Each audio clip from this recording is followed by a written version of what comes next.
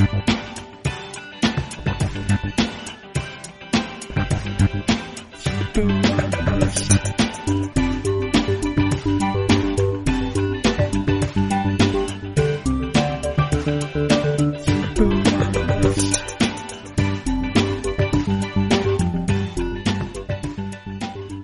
to episode 101 of the Sleeper and the Bus podcast, brought to you by Fangraphs. We are in split locations. I am in Orlando, and Eno is still in Arizona, wrapping up the Sabre conference and the Fangraphs retreat. Correct? Yeah, that's right. It was a lot of fun. Sorry I missed out on that, but if you do hear some background noise that's not dog related, it will be Eno because he's in the hotel lobby because the Wi-Fi up in his room is not terribly strong. So if you hear any background noise, that's what it is. Today we will be focused on pitching. We tried to do this. I'd hoped to do this last Thursday. Just didn't work out with the crazy schedule you had out there going to games and whatnot. So this is the pitching podcast that we promised you guys at the end of episode 100.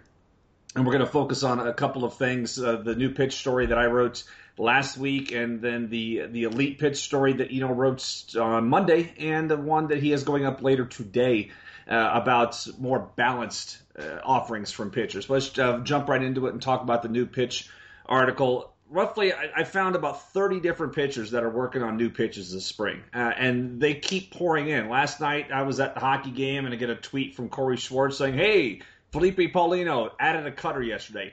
Nobody's talked about it all spring. He rolls it out in the game, throws 5 to 8, and likes it."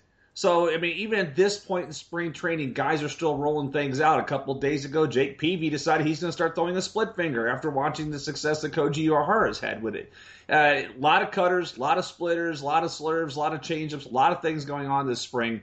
As I mentioned in the article, it's not a magic elixir. I mean, sometimes guys will use these things in spring and put them right back in their back pocket and not use it again. I could think of an example last year. Jake McGee worked on a cutter a lot in the spring and didn't use it during April, and said that working on the cutter so much during spring affected his fastball command in April. You go back and look at the numbers, and it certainly backs that up, as he was rather awful in April before getting to May 1st and becoming the Jake McGee of old on that. What were your thoughts as you read over the new pitch article, I thought about it a little bit with respect to Brian Wilson, who I interviewed out here in Arizona this week. I just thought that, one thing that Brian Wilson said that we don't think about a lot at Fangraphs is confidence. And I think what's nice about spring training is a time when results don't matter as much, so you can throw these new pitches and see how confident you can get. But the reason they scrap them a lot of times is if you're not confident with the pitch, I think the batter knows it, and even the way that you throw it is affected, and the way that you sort of approach using it is affected. I mean, Brian Wilson, is a bit of an act. It's a bit of a crazy closer act, but part of what it is to instill confidence in himself and to project confidence, and so therefore he can throw a knuckleball anytime he wants because he's Brian Wilson. So I know that there are some ideological pitfalls in there, and it's not the sort of stuff that we normally talk about at Fangraphs, but I think that confidence matters a lot when it comes to these pitches that people are adding. In spring, they're like, okay, we're throwing it, but really kind of want to watch, see how confident throw a couple, or if they're really humming that in there. Yeah, absolutely. I hear you fading out just a little bit there. And, of course, this is the time of day when my garbage truck guy wants to come by. Hold on just a second.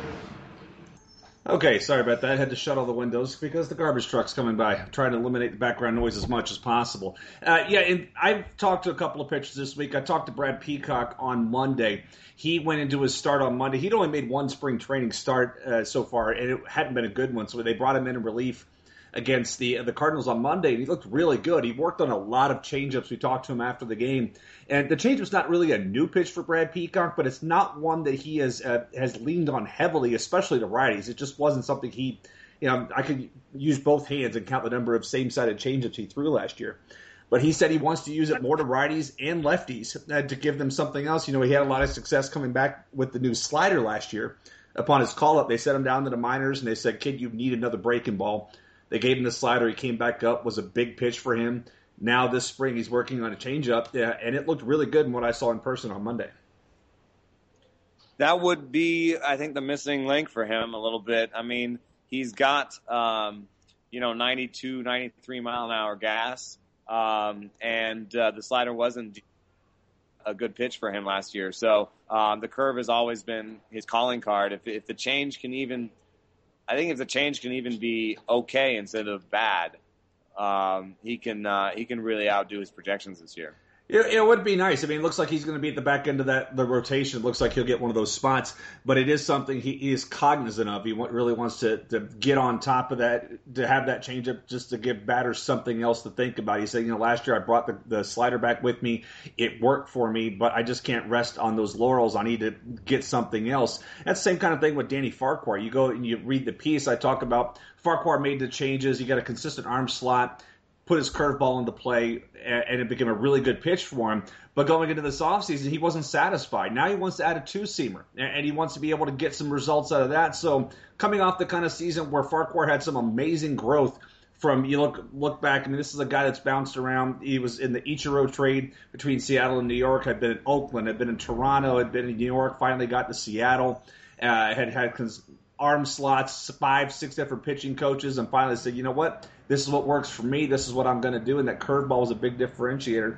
And instead of resting on his laurels, he said, I'm going to do more. And this was before they went out and signed Fernando Rodney. So you could tell that Farquhar was trying to prepare himself for an even larger role in 2014 by being willing to go on there and add another pitch to what was already a rather successful approach.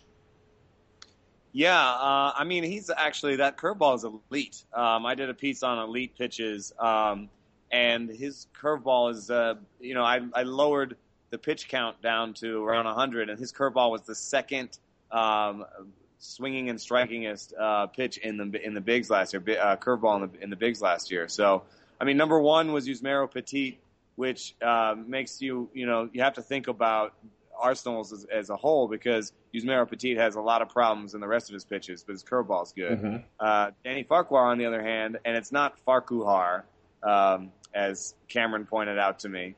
I always want to put a D on the end of it and make it like a bad word. But anyway, Farquhar's curveball is up there, and he has a great four-seamer, and the cutter's pretty good too. So if he got the sinker up, last year, it didn't even get 50% ground balls, which is not great for a sinker. He didn't throw it very often. But if that sinker became a legit pitch, I think it would lower the risk, sort of the downside for him, and make him even more attractive to the manager. I think he's he's one of the better guys who's not closing right now, that might close in the future. Yeah, I would put him on that list with Sergio Santos, would be right there to Mark Melancon, and that's kind of where I view him. I had Farquhar last year. I'm still bitter that Seattle went out and signed Rodney, because I had Farquhar as a cheap keeper in two different leagues, so I am a little bit bitter about that. But I do like to see these guys make these improvements to themselves, because when I talk to, I interviewed Josh Seid of the Astros and recently retired pitcher Jensen Lewis for this story, and I asked him, a couple of my questions were, when you bring a new pitch to camp, is it something that you did looking at the offseason? Man, I sucked against righties or lefties, or you're looking at what's coming, what the team has signed in the offseason. You're like, okay, some survivor bias is kicking in here. I need to do something to make myself stand out from the competition. And they both said it's a little bit of both. Sometimes, they bring something to the team. The team's like, okay, cool. Yeah, we wanted you to add a pitch. Let's work on this together. Or they come to them at one of their offseason challenges. Go home, work on throwing this pitch. When you come in, we're going to work on it together. Those kind of things. So when they do this, it's all about something. But most of the time, I mentioned that Jim Henderson's working on a changeup because he has rather drastic splits. You look at his righty-lefty splits; they're about 90 points apart in batting average. So him getting a changeup will help him and make him a little more successful closer. Martin Perez has talked about wanting to add a cutter just to have something else. He's not a big strikeout guy, so to be able to have that cutter, that may be able to get him some more strikeouts looking, because if he can backdoor that thing effectively and have it come off the corner and have it come off the plate and just catch the backside or come inside and get weak contact, that'll help him become a better pitcher. And even veterans like Mark Lowe. And Mark Lowe's 30 years old, and he's trying to add a cutter right now. I think the Perez one is actually really interesting because the changeup is elite, but changeups often have opposite-handed splits. Yes. So for him to add a cutter gives him something against lefties that'll be good. And I think you're right also about the backdoor thing. I think just having something effective that breaks in the other direction is good. His curveball's not good. His slider's not good. If the cutter works out, then I think he'll have 3 pitches because he does have velocity with the fastball. So, velocity with the fastball, something in breaking in the cutter, slider, curve direction, and that elite changeup, I think would actually make it all work in a way that I've been skeptical. I've been skeptical of Perez because of his lack of a breaker.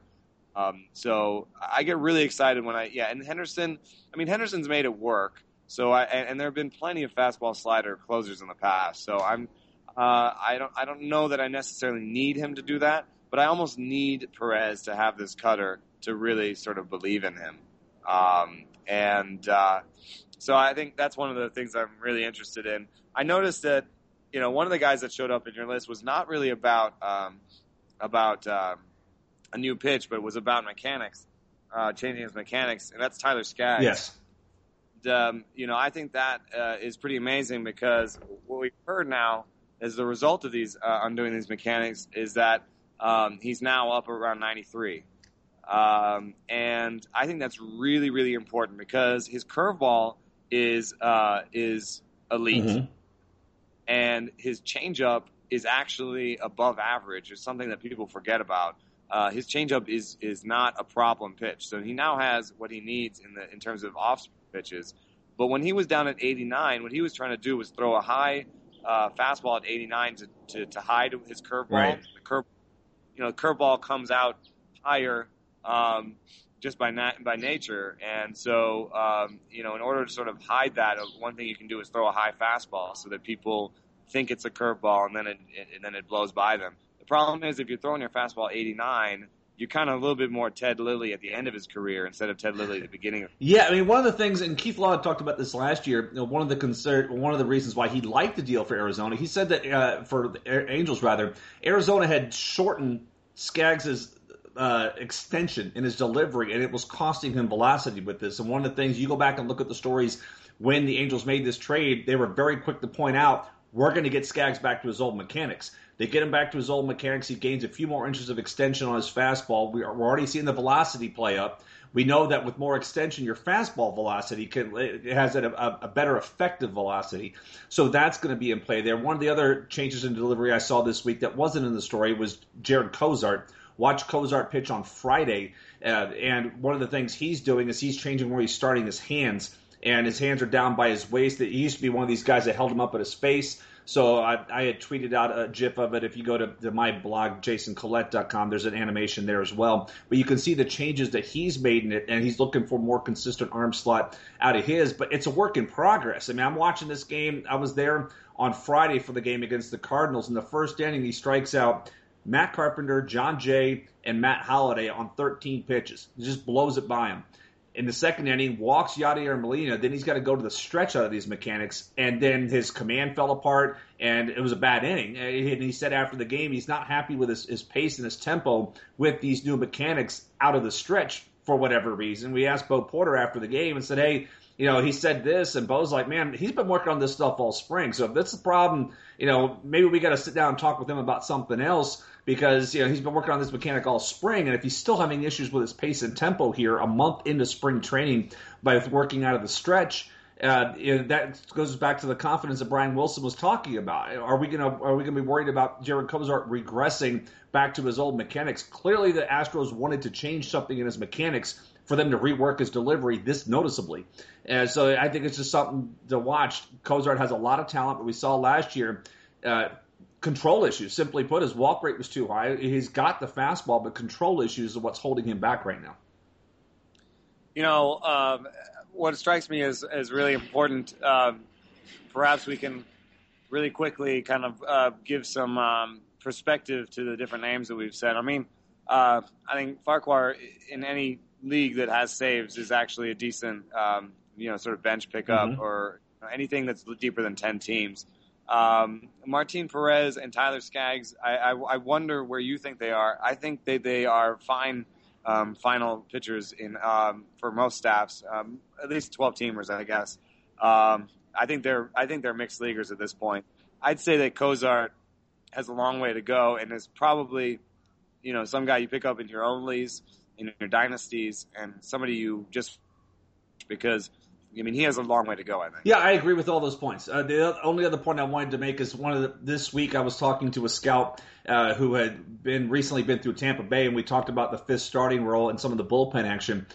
He said that Brad Boxberger really impressed him, especially with the changeup. It was throwing a lot of 60, 65 changeups.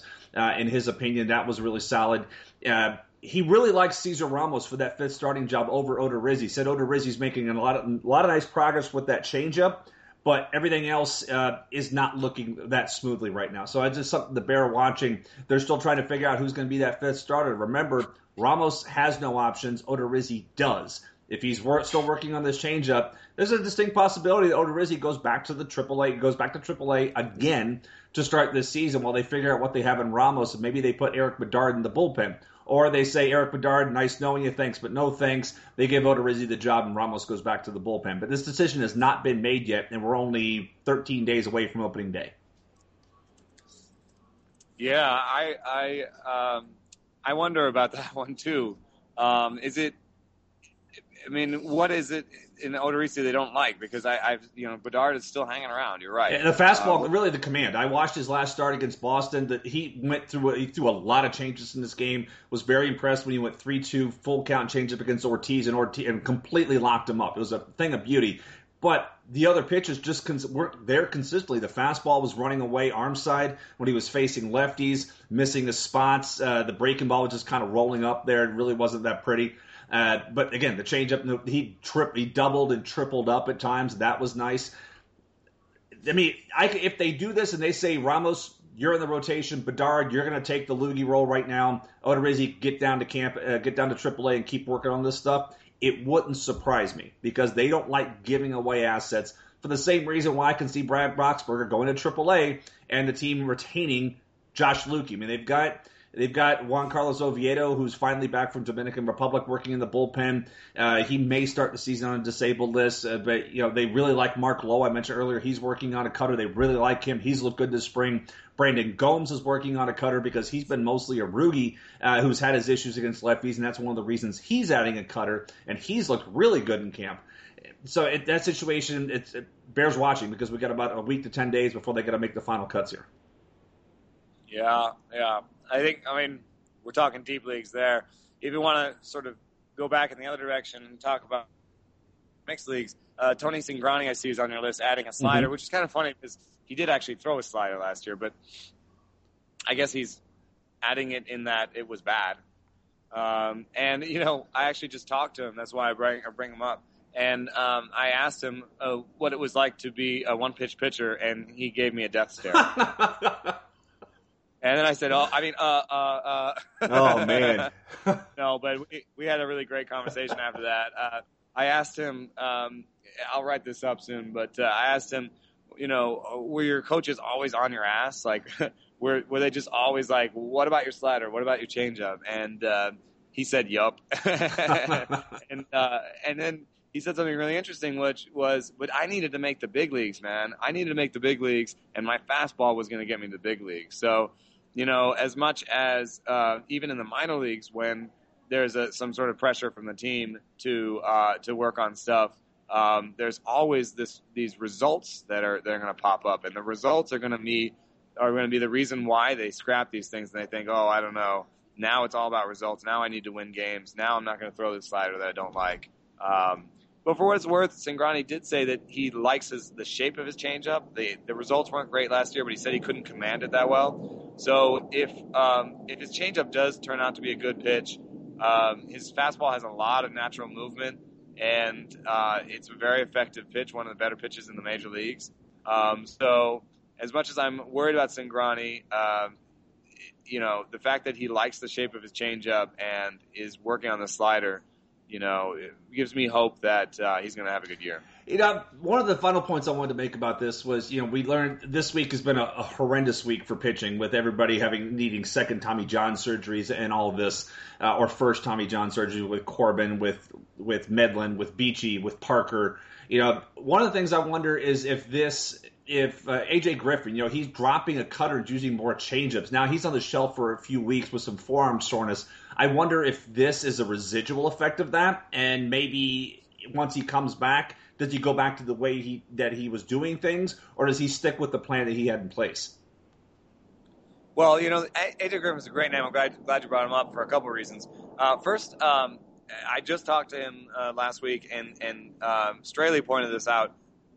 AJ Griffin was known in the minor leagues for his changeup, which is kind of an amazing thing to say because now everyone thinks of the yak or thinks that big curveball. And Griffin himself was sort of laughing about that. He said in the minors that was a toy pitch.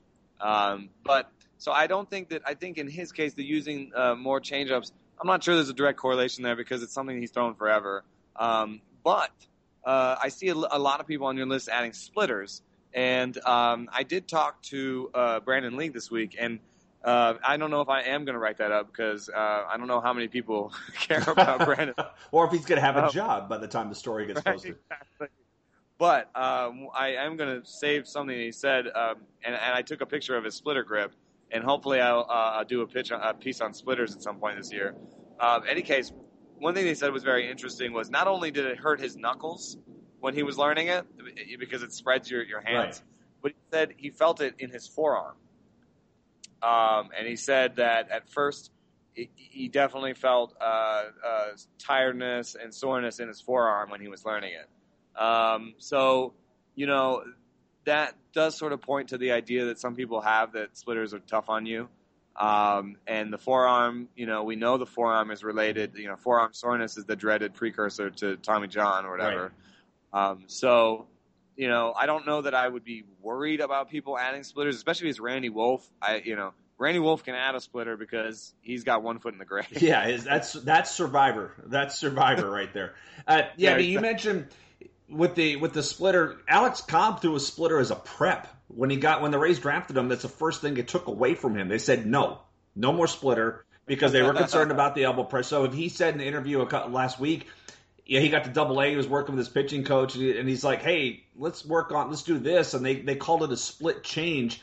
So the uppers were like, oh, he's throwing a changeup? Good, he's working on his changeup, but it's essentially a splitter. And that's the same pitch that Odorizzi's picking up, because Odorizzi said, look, my changeup was just a straight change. It was nothing special. It was a blah pitch that was just a change of pace. It didn't have the movement. You look at Cobb, that split change has the arm speed, has the deception, and has some serious fade to it. And if you watch Odorizzi pitch this spring, if you have a chance, go on MLB.com, pull up the video, you can see the action to his changeup. And that's why you see a couple of guys making these moves. The splitters, Peavy's tried to throw a changeup. It hasn't really been a good thing for him. Marcus Stroman's adding a split changeup. Heath Bell's adding one. Of course, you're going to hang out in that bullpen. You're going to get one. Jorge De Leon from the Astros, Josh Zide, who I interviewed for the story, is working on one. Brad Lincoln's working on one. So a lot of guys are like, okay, my changeup sucks. It's not good enough. Let's get some action to it. And they're going to the split changeup. I love the splitter. I wrote a piece this offseason called "Everyone Should Learn a Splitter," and I know that the health risks are there, but the thing that's so great about it is it comes out of your hand looking like a four-seamer. You throw it like a four-seamer. The first rotation that the batters pick up is a four-seam rotation, and then everything changes. So to have a pitch that looks like exactly like a fastball until it drops off the table is pretty devastating. So, But in general, I think you called this piece "Best Shape of Life 2.0," and I do think that there should be a healthy dose of skepticism. I am excited about Skaggs, especially since velocity is something you can see and it's very concrete and tangible. Yes. And we now know that Skaggs' velocity is up, and we know that he's probably a different pitcher with it. Martin Perez's cutter, on the other hand, we're just watching it, hoping he trusts it, hoping it's good enough. We don't get a lot of PitchFX data in the spring, so we don't really know how many swings and misses he's getting with it. Like Sean Doolittle and Jake McGee with their extra pitches, we don't know if he's going to throw them in the big league season. And we just don't know a lot of things. So I think what I would do is treat this as an asterisk in your drafting. If you were interested in Skaggs a little bit anyway, then put an asterisk on him, which is like, this might be good for him. But don't bump him up 30 spots based on, him saying that now he's. Oh yeah, not at all. I mean, to me, this is a tiebreaker type of thing. If I'm in a deep league, if I'm in an AL NL only league, this is a tiebreaker. I get the two different pitches, and I'm looking at, let's say, Jim Henderson and Jose Veras at the end of the draft. Similar skills. I'm like, well, Henderson's adding a changeup, so he's going to get more. He already has above average swing and miss stuff as a closer. He's above. I looked at a piece that I'm working on over at RotoWire. I got a whole piece about looking at these guys, and Henderson's got above closer average swing and miss stuff. Swing and miss, Z contact, that's above, and adding the changeup is only going to make that better. So that's a tiebreaker for me. That's why I look at this. I mean, somebody made a comment in the story, said, hey, are you going to follow up on this at the end of the season? Absolutely. It's one of the first offseason pieces I want to do is go back to this piece and break these guys down. Did they get better swing and miss? Did they reduce their splits? How did it help them? How did it hurt them? Did they stick with it? All these kind of things. This is one of the first pieces we'll do in the offseason to see what stuck and what was just spring training smoke. Yeah. And, an interesting sort of like an opposite sort of way of looking at things is that we can look at guys who might not have the greatest fastballs, but have multiple pitches that work for them. Sort of the guys that already did this or already have a lot of weapons, but are somehow underappreciated, which is something I got coming out. It might have just pubbed, or it's pubbing in 45 minutes, I forget.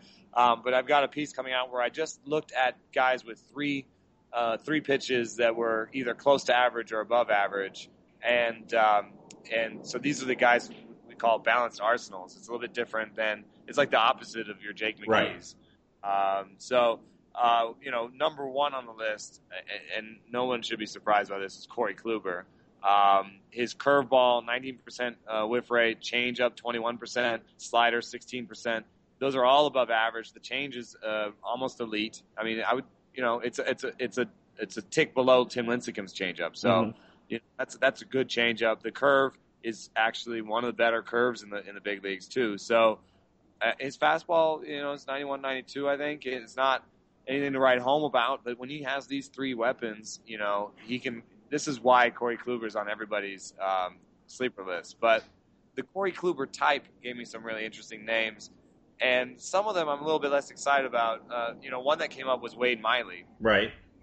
He has a good curve and a good slider and a below-average changeup, but he throws it. And it's a representative pitch. So I think that Wade Miley might not be as bad as some people think he is. Yeah, I mean, I think that would apply. One of the names I see on the list that you didn't mention off air, but I'm probably his fan club president, and I'm probably on an island with this, but Ricky Nolasco. This guy always seems to end up on one of my teams every single year. And he's in this balanced Arsenal group as well. Yeah, and the one reason I would say that to not get too excited about these players is that Philip Humber is on the list too. So that's something to think about when you're looking at this list. But and also I'm working right now on trying to find out how to correctly weight each of these pitches because if you think about it, the curve is not really used for whiffs a lot. So maybe it's not a big deal if your curve is below average, but if your changeup is below average, that's a whiffer pitch. Maybe that's a big deal. So I'm trying to work on a system that sort of does this systematically and spots sleepers based on how important each pitch is and to your overall whiff rate. So that's a long-term project for me. But I think I'm just anecdotally, I might be more interested in a guy like Tom Kohler. I was going to bring that name up as well. Yeah, because he has a below-average curveball, but his changeup is average and his slider is really good. What I like about that is the curve's not really used for whiffs. So if he has a show-me curve, I think that's a little bit better than a Wade Miley situation where if anything's show-me, it's the change. Looking at this list, I kind of – and Ricky Nolasco fits that too. His curve is but his change is good and his slider is good. So the curve is kind of a change of pace for him. So – I think I'm going to be working on this, but I think that's what I see going in. I'd prefer to have a guy with a curve and a good change than the other way around. You also have a guy that has quite a bit. people are on both sides of the fence with this guy, Rick Porcello. I have seen pieces. When you look at Rick Porcello from May 1st on, and we talked about this when we did our team previews, was extremely good. Strikeout rate really jumped up against his career. But then you still look at the overall numbers, and this is still a guy who has yet to hold lefties to a sub 300 batting average over the last 5 seasons. Every year they're hitting him. It was a little better last year, but he still has his struggles against lefties, which limits his overall upside. He's not adding any new pitch. I mean, the curveball, he just started using it more last year. He's always had it, but he started using it more last year, found some more success. Where are you in this Rick Porcello argument? It's really interesting, actually, because by the numbers that I ran, none of his pitches is average. They're all below average. Because I have him at about a 10% whiff rate on curveball. It's 11%. Whiff rate is average. 15% is the league average for changeup. He's got a 14%. His slider is 14%. Slider is 15%. But as you could tell from each of those, they're right at average. So, I think with 3, let's pretend they're all average. I mean, they're really close. So let's just say he's got 3 average off-speed pitches. We know his sinker is elite. That's his bread and butter. And we know, even with Iglesias' injury, I think that whoever they put there is going to have better defense than Peralta. And we know that third base is going to be better defense. So we know that there's some team factors that are going to make his sinker more effective. And we know that he has 3 average pitches. So I think there's no way he's going to be an average major league pitcher. I think with the fact that his sinker is elite and he has 3 average pitches, he's got to be better than average. That doesn't mean that he's going to be a number 2, an average major league pitcher is not a number 2 fantasy pitcher. But it does mean I think he'll be useful in mixed leagues. Yeah, I'm along the same lines. I'm excited to see what he and Smiley are able to do this year. Of the two, I think Porcello is going to be the more productive fantasy pitcher. When we're looking for final value, Smiley, I obviously have concerns about the innings limit. I don't know if he'll be able to reach what Porcello will be able to do coming off the season relief, but definitely bears watching. Let's jump down to the 2-pitch balance arsenal, because there's a few names in here over the last 24 hours that have taken a bit of a jump as far as where they're going to be. Starting with Taylor Jordan, the Nationals have made the decision to put Ross Detweiler in the bullpen.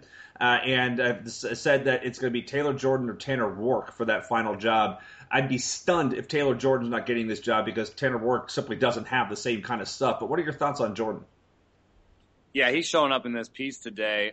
His slider had a 21% whiff rate last year, and his changeup had a 21% whiff rate. That's all I need to see. He has velocity, and he has 2 really good pitches. That's even more important to me than the 3-pitch guys. So, especially when they break in different directions. So I'm really excited about Taylor Jordan. I don't know if I'm get him in all your mixed leagues, but I definitely went through all my leagues that I'd already drafted and looked for a way to pick him up. I do agree. I think Tanner Roark is the perfect 6th starter, the guy with the sinker that can come in and limit damage and be there to build up innings or whatever. But I think Jordan has more upside, and that's going to be more exciting for them. So I'm all over Taylor Jordan. I think I would do it in mixed league. I think he's on the level of a final pitcher. Who'd you pick between Taylor Jordan, Martin Perez, and Tyler Skaggs? I think I might go Skaggs, Jordan, Perez. Correct. I'm on the same page there with you. Same page. Okay. I am not a Martin Perez fan. Yeah. I need to see more. I need to see more strikeout percentage. I need to see more swing and miss in his game for the same things we covered. It's just not somebody that, even when the Rangers signed that deal, that was one of the first things I had to write up at Fangraphs, and I wanted to do a 1-sentence story and say, why did they do this? But that didn't fly by the editor. So let's look at Oakland, because there's 2 more guys. Obviously, we said earlier, Jared Parker done for the year, 2nd Tommy John surgery. Griffin's going to start the season on the disabled list, which bumps up Dan Straley and also puts Jesse Chavez in the rotation. Some people thought it might be Tom Malone and Drew Pomeranz, but Chavez, I saw a story yesterday from Jane Lee that says Chavez is going to get the 3rd start of the season for the A's. Yeah, for me, Dan Straley is comfortably ahead of so many people we've talked today. He may not be ahead of Corey Kluber, but I think he's ahead of the Jordan Perez Skaggs group. I think Straley showed enough last year that we can trust him. he had an above-average changeup, and he's always had a good slider. And the fastball is not an 89 mile an hour get me over or anything. So Straley is probably the second best pitcher we've talked about today in terms of fantasy value this year, I think. But and Jesse Chavez is funny. If you talk to anybody who's a Royals fan, like I did this week, they sort of scoffed at me that he would ever be useful. But he had a really bad year in Kansas City, and I don't think 7 innings with 5 home runs allowed is really something that he should be judged upon. So when I talk to other pitchers in the clubhouse, they always point to Jesse Chavez as having nasty stuff. He has a really good sinker. The slider's above average, and the change at 10% is probably why he was a reliever. But when you're talking deep leaguers, Jesse Chavez is probably 0% owned on most platforms right now. So, or maybe he's going up to 1% now. I think he's good enough to be owned in more leagues than that. I don't think he's a mixed leaguer. Yeah, I mean, his name, he was one of the guys, he was with the Rays ever so briefly and was part of the Akinori Iwamura deal is where he came into play. That's how that whole thing, he was part of that shuffling around of names. But yeah, I mean, when you look at his numbers, his splits aren't terribly large. He's got a 15-point difference in his weighted on base average between righties and lefties over the last 5 years. His strikeout rate is slightly higher against lefties, against righties rather. So there's not a drastic split. And, Oakland, there are worse places to land for a guy than Oakland. Obviously, this is a guy that's going to be able to utilize the defense that's out there. It's not elite behind him, but it's good. And we know fly balls go there to die. We saw what happened with Bartolo Colon. So I'm definitely piqued to see what Jesse Chavez is going to be able to do out there in Oakland. Yeah, I think he's definitely interesting, and with Griffin being forearm soreness, maybe Chavez is behind Malone, especially since they can shove him over the bullpen. They know that, but Griffin's forearm soreness is not necessarily just going to disappear. So I think that's he's a decent toe in the water there. If you got a 150 innings out of Jesse Chavez this year. In your deep league, just because you were willing to take the flyer at the beginning of the year, I think you'd be very happy. Yeah, I think I could definitely play out. Let's look over, because we were talking about balance. You mentioned earlier you had your elite pitches. We haven't talked about the elite guys yet. Who were some of the guys with the elite pitches that really stood out for you when you were working on your piece that ran on Monday? Well, I mean, it's the kind of thing that really highlights relievers. So, you really see Nate Jones, Cody Allen, A.J. Ramos, Jordan Walden, Danny Farquhar, David Robertson, Casey Janssen. You get a lot of relievers that rise to the top. So, I think that, these are all good relievers to think about. The sort of deep sleeper is Gonzalez Herman in New York. He had actually the best changeup by swinging strike in the big leagues. So that was, I think, something that really surprised me. And his slider had a 25% swing strike rate too. So Herman has really good off-speed stuff. Has a 92 mile an hour fastball.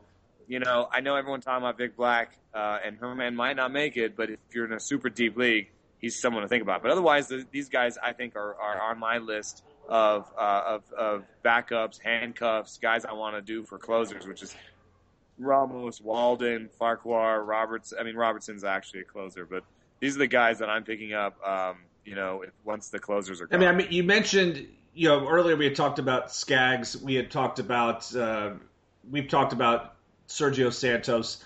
The one name that stood out to me, and I think is a very intriguing name in NL, is Will Smith. Will Smith, but you look at him, he has the stuff to be a starter or a reliever for these guys. And I think if I'm in an NL-only league, a standard, even a 10-team NL-only, 12-team NL only, I'm going to find room for Will Smith on my roster somewhere. I kind of regret, I did a 10-team mock with ESPN the other day, and I ended up taking Carlos Villanueva in this slot, and I kind of regret not taking Will Smith in this spot because I liked what I saw from him last year, and if he can work in that swingman capacity, much like Villanueva does with Chicago, I think there's some nice profit there for Will Smith. Yeah, I mean, that's the best slider in baseball by whiff rate last year.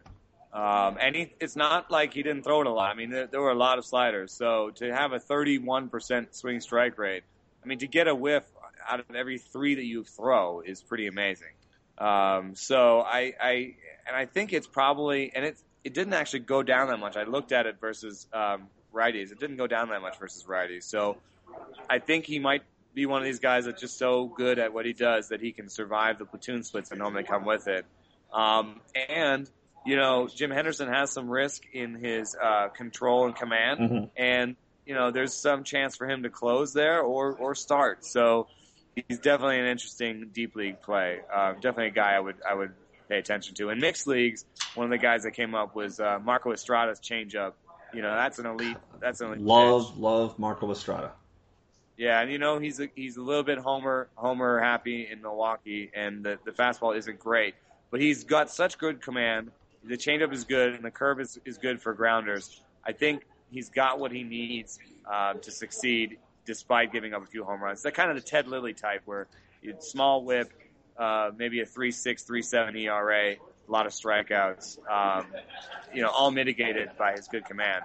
And I think we might need to wrap it up. Something is happening here in this lobby. It's getting crazy. Well, the one point I wanted to make quickly on Marco Estrada is, you know, with his home runs, all of that stuff came in April. You look at his home runs, he gave up 19 home runs last year, 10 in the month of April. After he got out of April for the rest of the season, batters hit 206 off him with a 584 OPS, gave up 9 home runs and 362 plate appearances. So he was really good the rest of the way once that home run to fly ball stuff leveled out for him. Yeah. So I think he's definitely, I've got him as like my third. I don't know if I have him as a third, but I have him as a 4th and 5th pitcher in a lot of my leagues, and I'm happy about that. Awesome. All right, guys. Well, since the background noise is kicking up, we're going to have to cut this one off. We'll see what we can do on Thursday. Thursday's a travel day for me. I don't get into New York until about 2:30, 3 o'clock. So we'll see what we can work out. No guarantee on a second podcast this week, but absolutely we will have one next week. As both my travel schedule and Ito's will be back to normal, and we'll both be working from our home office next week. Thanks for listening. Hey.